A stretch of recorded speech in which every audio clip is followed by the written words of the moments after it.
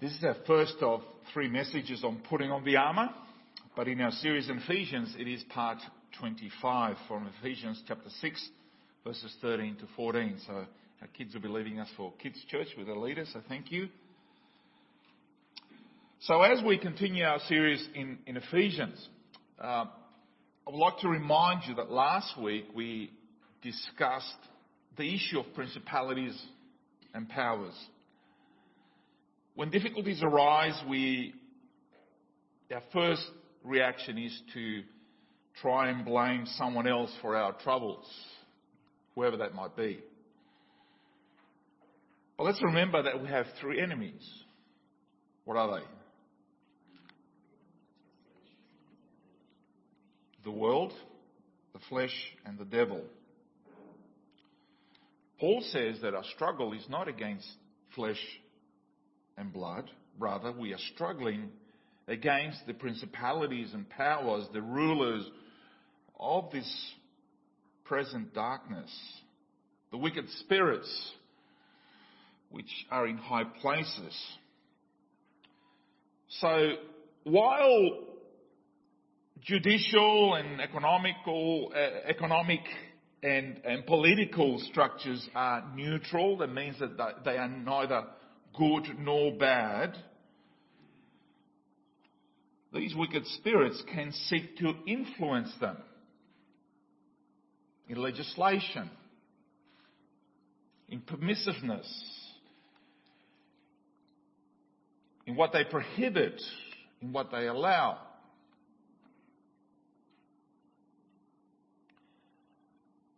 For example, the state, which in Romans chapter 13 we are called to pray and respect and honour our leaders because they are ministers of God. In the book of Revelation, the state becomes Babylon, an ally of the devil. Similarly, the law, which was intended for our good in the Old Testament, our guardian until Christ came, also brings wrath because of our sins. The law of sin and death. You see, every good gift of God can be perverted by evil use. We know that. We know that's real in our own lives. We see it in our own experience, in families. God gives a child, and then suddenly our devotion changes from devotion to God to devotion to the child that God has given, the perfect gift. God gives you a beautiful house, and instead of thanking Him, suddenly God, this is not yours anymore, this is mine. I will do whatever I want with my house, with my car, with my career, with my talents and gifts. Everything that God gives can suddenly become and enslave us.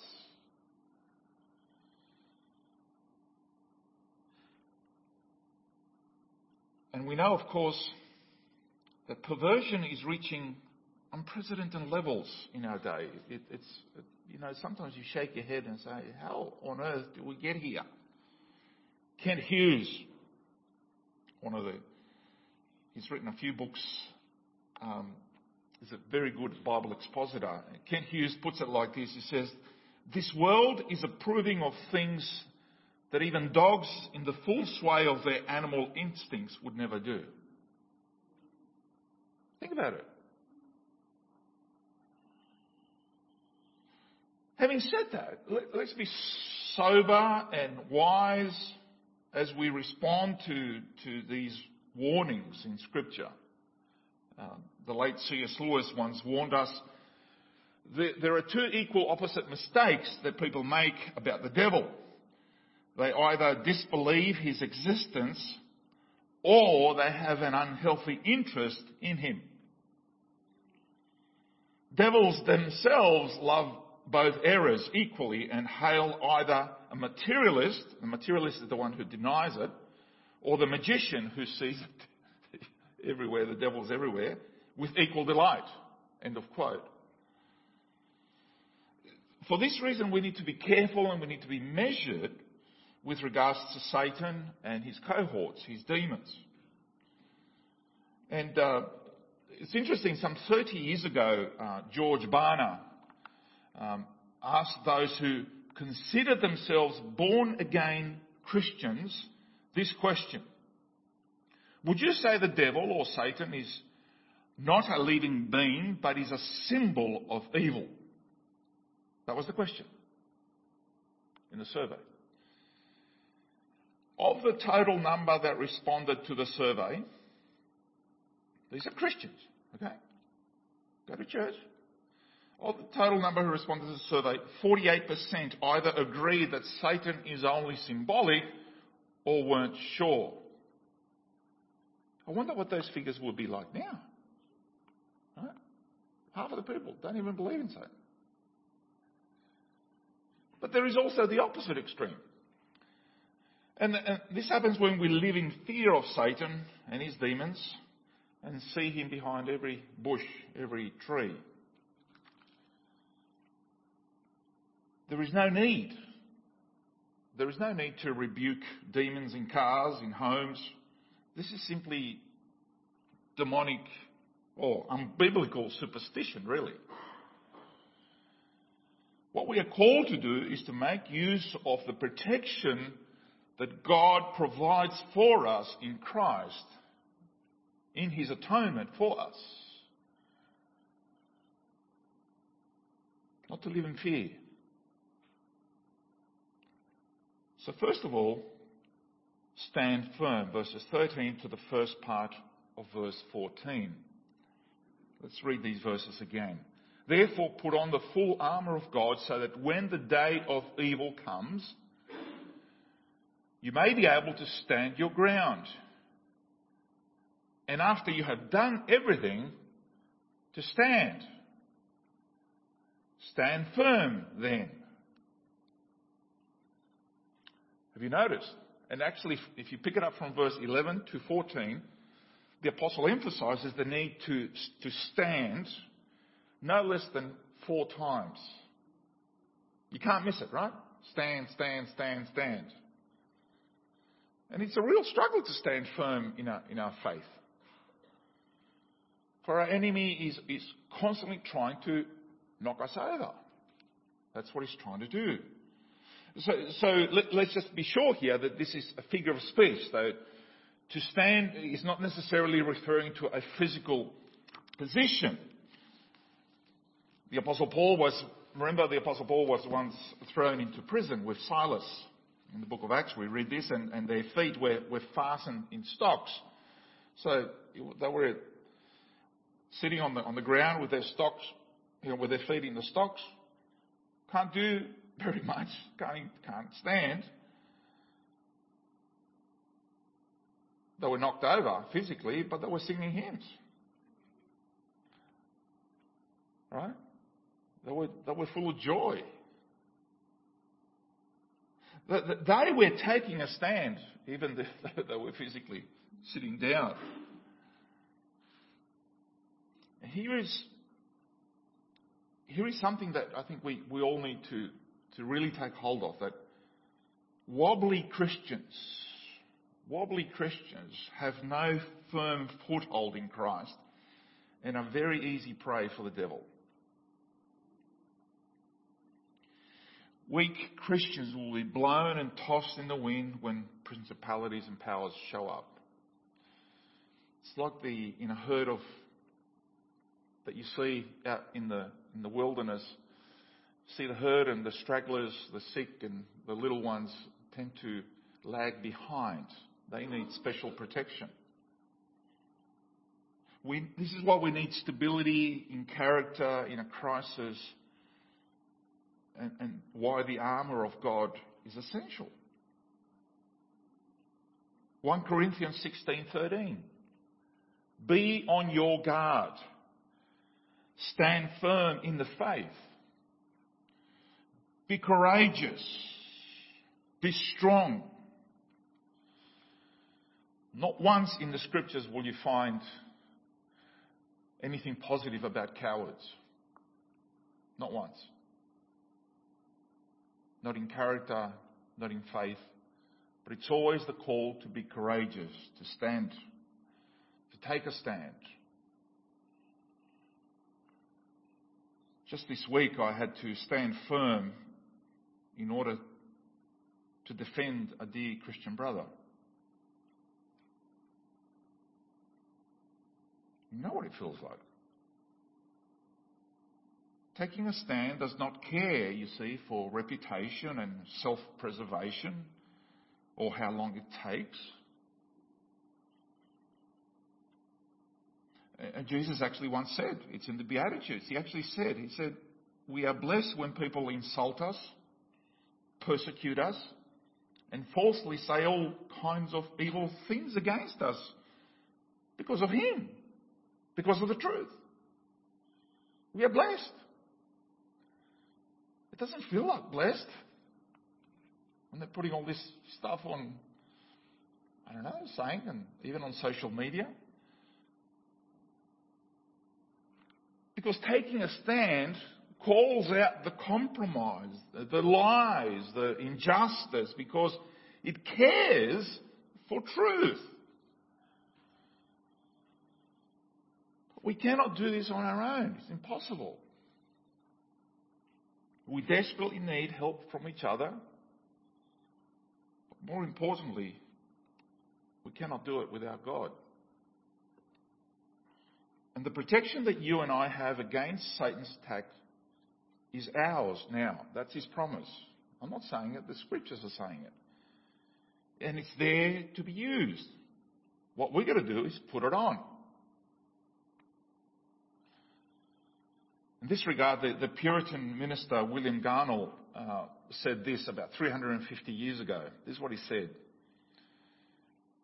In heaven we shall appear not in armour, but in robes of glory. It's good, isn't it? But here they are to be worn night and day. We must walk, work, sleep in them, or else we are not true soldiers of Christ. End of quote. There is nothing special you must do to obtain the armour. Like I said, what we need to do is make use of it. It's no good having it in your wardrobe, just as any other article of clothing. Or worse, behind a glass cabinet as a valuable collector's piece to be observed and admired and shown to your friends who come to visit. Oh, there's my armour right there. I polish it every now and then. Don't touch it, please. No, we've got to wear it. And there are many aspects to this armour. And it's important to say this because we tend to focus on one aspect. There are 6 of them, right? And we tend to focus on one and discard the others. We are good on one and not others, or weak in others. Some people, for example, their preferred piece of armour is strong in prayer, but they're very weak in Bible reading. The truth. But to our peril, we're going to put each of those 6 pieces, or we're not going to be ready for battle. It's important to see that the order in which these items appear here. There's an order. This is the order in which the Roman soldier would have put these things on. And you cannot reverse or mix them up. So what we need to do, what do we need to do to do this? What is it that we need to put on? Well, the first one, strap yourself in the truth. First part of verse 14. Strap yourself in the truth. With a belt of truth buckled around your waist. The first item is not so much a part of the armour as it is the foundation. The belt was a necessary beginning for a soldier for 2 reasons. Roman soldiers wore skirts similar to the Scottish kilts, right? That's what they used to wear. Over them, they had a cloak or a tunic, which was secured at the waist with a girdle or a belt or a thick belt. It also served as the foundation on which his sword was hung. So you hang the sword from that, and perhaps a knife or something else, and the armour was attached to that. When they were about to enter into battle, they would tuck the tunic underneath the girdle, underneath the belt, so as to leave their legs free, to free their legs, and therefore they were going to be unimpeded for the fight. No soldier could go into battle without a girdle, because if he had loose or, flowing robes, he would be an easy victim in any kind of conflict. It'll get tangled and so forth. So therefore the expression was to gird the loins. Gird the loins was always a symbol of readiness to fight. I'm ready for battle. That is why this item is first. You cannot do battle until you first gird up the loins with the truth. So why is it called the belt of truth? Well, knowing what is true is really important. It helps us to sort out the stresses and pressures in our lives. You start to put them in an order and say, this is what is really important. Spiritual battle is first and foremost a battle for truth. It was you might have heard the expression, but it was the US Senator Johnson who 100 years ago, he was the first one to coin the phrase, the first casualty when war comes is truth. The first casualty of war is truth. And remember that Satan's first attack in the Garden of Eden was an attack on truth. The serpent's first strike was against against the veracity of the Word of God. Did God really say? Calling into question God's Word then starts with questioning God's Word, and then it starts questioning God's character, God's goodness. It follows, right? And then when the devil tempted Jesus in the wilderness, as he was starting his ministry, he changed tack, this time by twisting what God had said. It's a bit of a half-truth.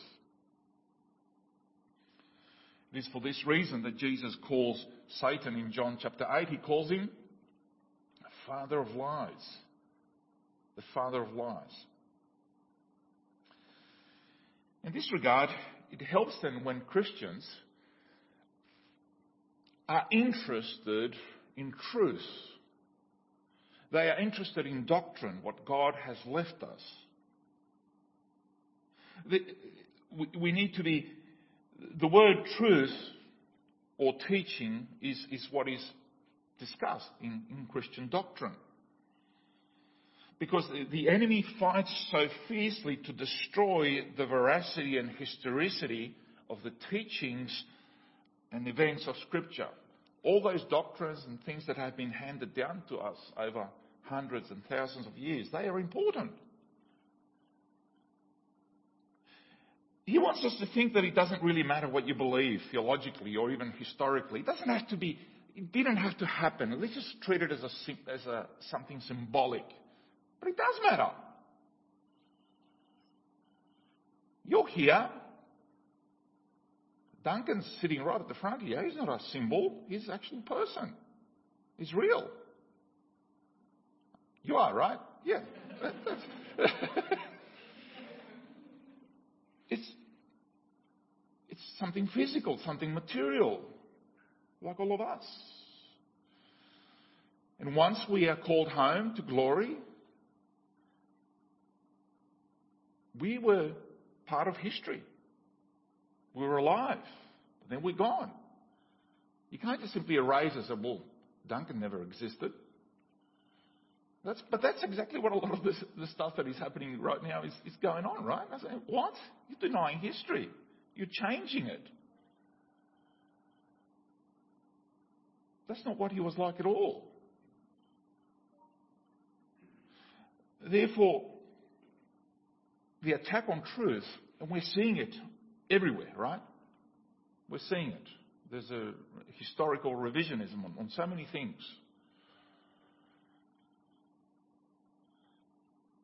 Of course it's true. The historical events of Jesus' life and the early church. Of course it's true what is written in these words in Scripture. Of course it matters. Because it demonstrates who Jesus was, who Jesus is, and who Jesus will be. For us to be armed with the truth means that we know the Word of God. We know the Word of God not just jumping from page to page or from here to there and everywhere, but we know the Word of God systematically. Organised, in other words. This is what he said about this. This is what he said about that. And we take an interest in that because that's how we respond to the attacks of the enemy. Because as we saw last week, the enemy is not haphazard. He's very well organised.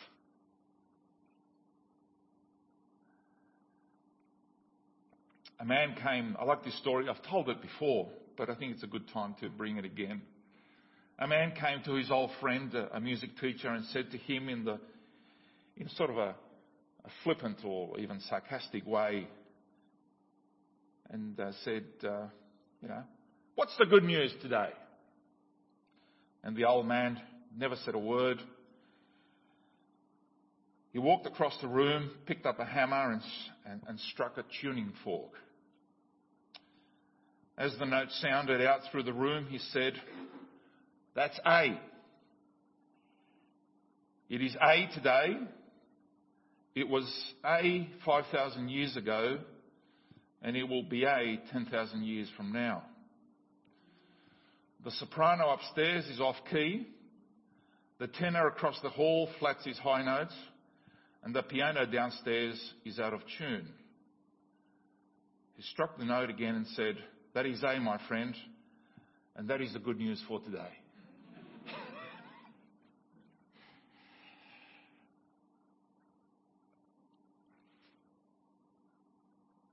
If we don't know what A is, if we don't know what the truth is, how will you defend yourself against all the rubbish that is going on around us? If you start to question what is a male and what is a female, well, that's baloney. There's something wrong with us. So-called civilised and moronically stupid at the same time.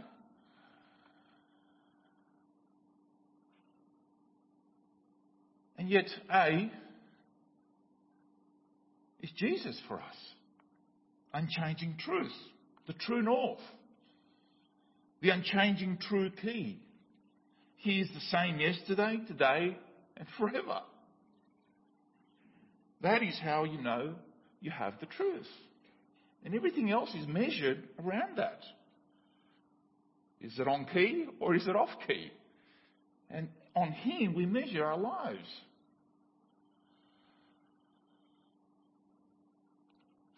Now, the next item, having dealt with the truth, we need to be protected by righteousness, which is verse 14, the last part of verse 14, with the breastplate of righteousness in place.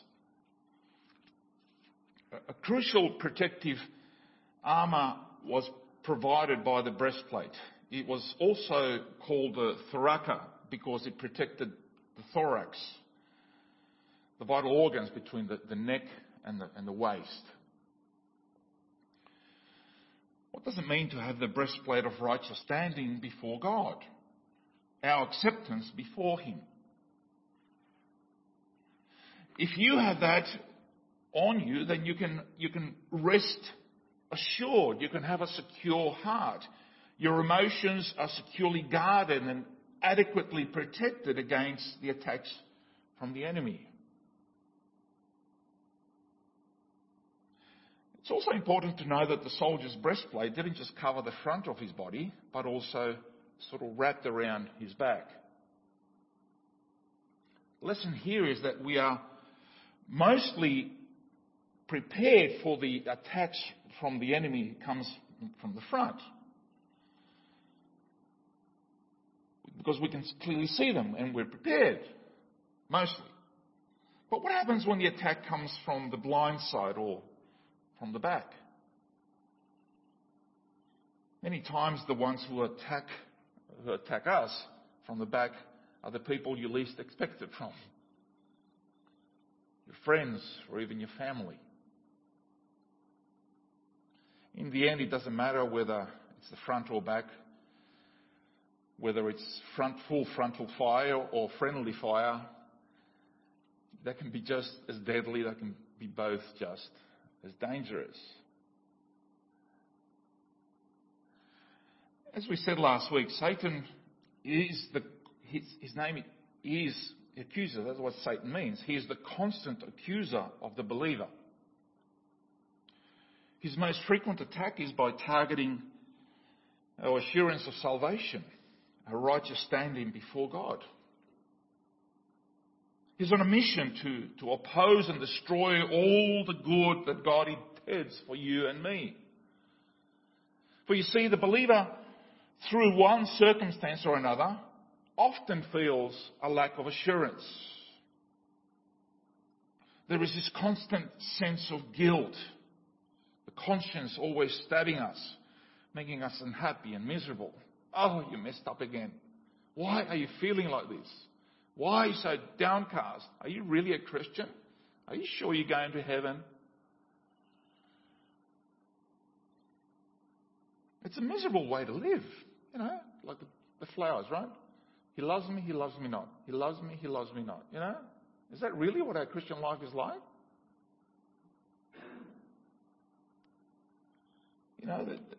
The feeling that God blames us for every little wrong thing or everything that's wrong in our lives. If things go bad, God must be punishing me. Having said that, we must also recognise that we make it easier for the devil's attacks by the way that we live our lives. In other words, our righteousness in Christ, it's called a positional righteousness, needs to be followed on with practical righteousness. What does that involve? It involves obedience. Stay on course, stay on track. Don't follow the wide path of the world, follow the narrow road that God has called us on. Otherwise, we're just encouraging Satan to keep us attacking us. How do you answer attacks like this?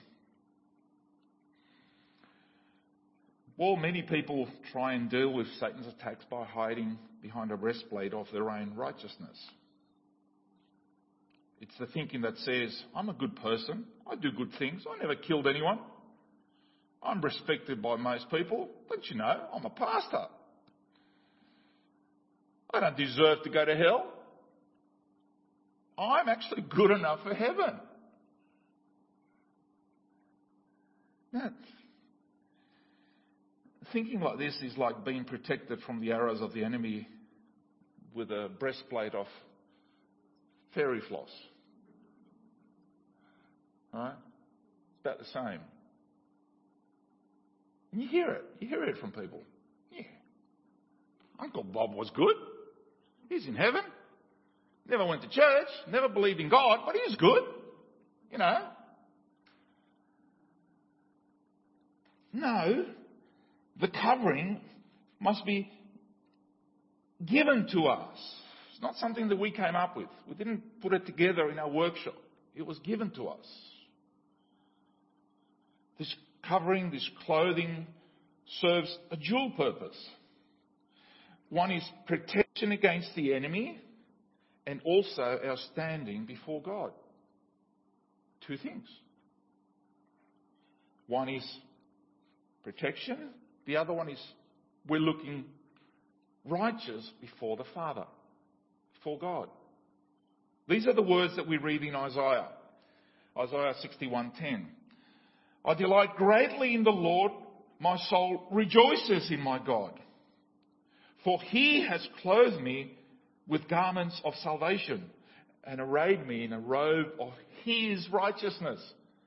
As a bridegroom adorns his head like a priest, and as a bride adorns herself with her jewels.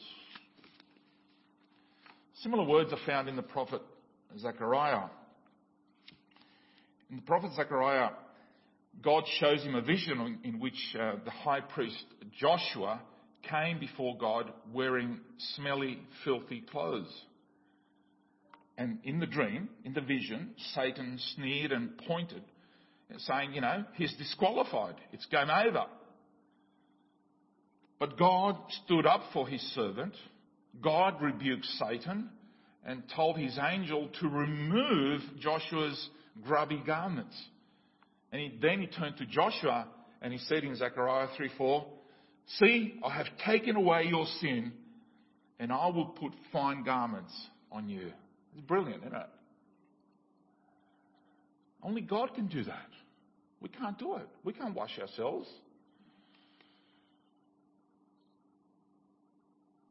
All of us, no exception, came into this world wearing the dirt and the stench of Adam's sin. All of us. We didn't help the appearance by putting on our own layers of sin and dirt on top of that. I'm bad. I might as well get better. If we stay in our filthy clothes, it's game over. But if we turn to Jesus, he'll not only dress us from head to toe with himself and his righteousness, but also provide the protection, the breastplate, to withstand the attacks of the enemy who questions us all the time with lies. Again, let me emphasize that we do not stand on our own merits. We never had anything worthwhile in ourselves to offer God. We gave all that up. It's filthy garments when we came to Christ. And if you're here and you've never done that, that's what you've got to do to fix your standing before God. Not just this present life, but eternity as well. The offer is there. What are you waiting for? And we came on the ground of his imputed. So his righteousness he gave to us. He gave to us his perfect life, his perfect righteousness. So when God looks at us, he doesn't look at the filthiness. He looks at the righteousness of his Son, which Jesus gave to us. From beginning to end, salvation is of God. Right? We got that? From beginning to end. It's all his. This is why the Apostle Paul begins the 8th chapter, probably the greatest chapter in the New Testament, Romans 8. It begins like this. Therefore, there is now no condemnation for those who are in Christ Jesus. Satan condemns us. The world condemns us. We condemn ourselves. But in Christ Jesus, there is no condemnation for those who are in him. Because through Christ, the law of the Spirit who gives life has set you free from the law of sin and death. Do you hear those words? No condemnation. So you are believing a lie when you believe that God is angry with you and that he rejects you. If you're going to be condemned, you might as well just keep going. No! In Christ, you are free. Yes, we will be going through many trials and tribulations, but we are not alone. We're not exposed. We are protected. And he deals with us in love and patience. And when he does discipline us, he'll discipline us as a father, not as a judge. Because if you're not in Christ, you will have to face a judge. And you will have to face condemnation. So what do you prefer? A father or a judge? It makes all the difference in this world and into eternity. The Father who loves us. So, my brothers and sisters, onward, onward, Christian soldiers. Let us sing. Thank you.